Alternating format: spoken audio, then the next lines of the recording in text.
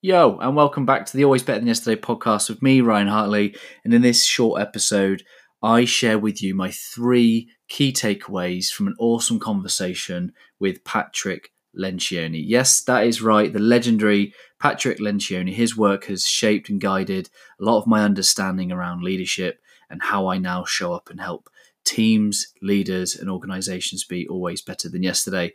I hope this short episode inspires you. If you've got any questions, please do reach out. Message me on any of my social media at Ryan B. Hartley or email me at ryanbhartley@gmail.com. Until then, enjoy and I'll speak to you soon. Much love. Yo, Ryan Hartley here from Always Better Than Yesterday, coming at you on this Friday, second Friday of lockdown. Homeschooling has taken its toll on me. I need a haircut. You can probably hear my kids downstairs in the background. So be it. Last night, I was very fortunate enough to spend time on a Zoom call with the great Patrick Lencioni, author of some of my most favourite books, 5 Dysfunctions of a Team, The Advantage, Getting Naked, his new book, The Motive. And I really wanted to take some time just to share 3 things that I took from that conversation last night. And the first one was really relevant to the current situation, which is just for leaders to be exceedingly human.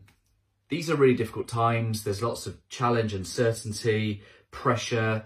He answered this question in the context of leaders in general, but also new leaders, in this sense of not needing to know all the answers right now.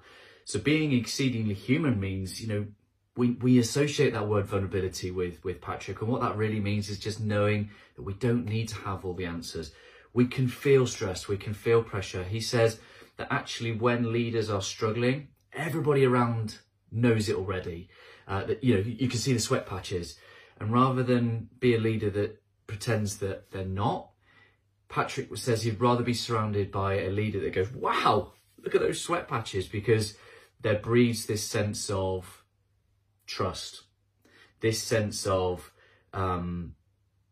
just knowing that we're not hiding behind anything, and it brings people together. It's not to be confused with incompetence, but there's a realism and an honesty and an integrity to just how we show up as humans. And if we can do that, it will bring us all together and form, tighter, more cohesive relationships. And he says now is not the time to be focused on efficiency.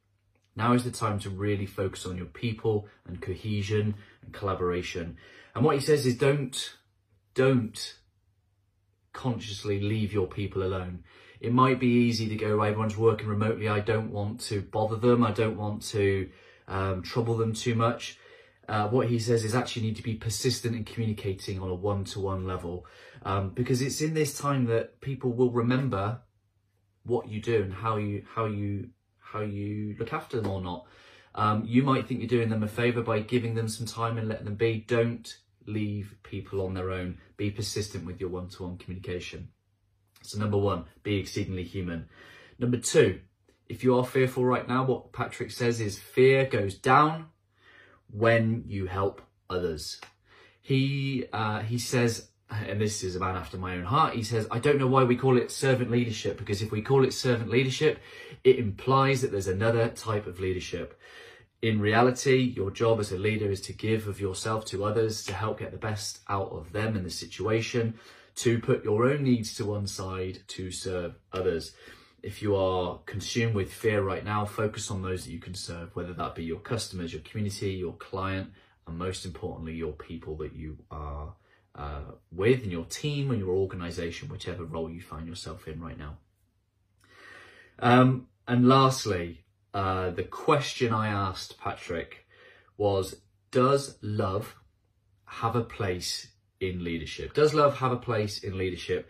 And Patrick did not let me down. His answer was exactly how I imagined it would be. And actually he says that, love, it's very similar to what I talk about in terms of this concept of love tough. Love comes first, because a leader with the right intentions, who's invested in their team and their potential, will actually put themselves in positions of conflict and discomfort to draw out the potential in people.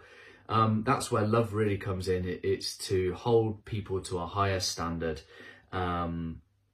And actually that requires a leader to put their own needs to one side, their own insecurities, their own fear of conflict, to have those conversations. So those are the three main takeaways from my conversation, my very privileged phone call with Patrick Lencioni.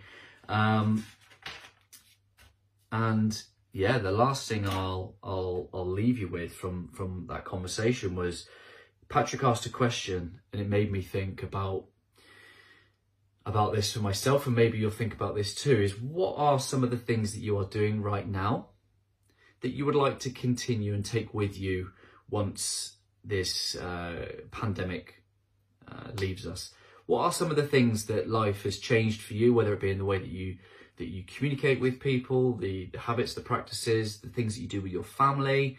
What are some of the things that you're doing right now that you would like to take with you forward once this all returns to normal, if that is even a phrase? So there we go. It's a fantastic conversation. I've got huge respect and admiration for Patrick, the work that his table group put out. And those are my three takeaways. I've got so many notes, but those are the main three I wanted to share with you today on this Friday. Be exceedingly human. If you're fearful, go and help others. And lastly, yes, love does have a place in leadership, and it's how we get the best out of people. And lastly, just think about some of those things that you are currently doing now that you would love to take with you post-pandemic. I hope you have a great weekend. Do whatever you can to fill up your own cup so that you're ready to go again on Monday. And if you're working over the weekend, take some time at the start of the day, at the end of your day, to give yourself whatever you need right now. You don't have to have it all figured out. Just ask yourself good questions and get in and help as many people as you can. And if I can help you in any way, then please do give me a shout. Until next time, much love.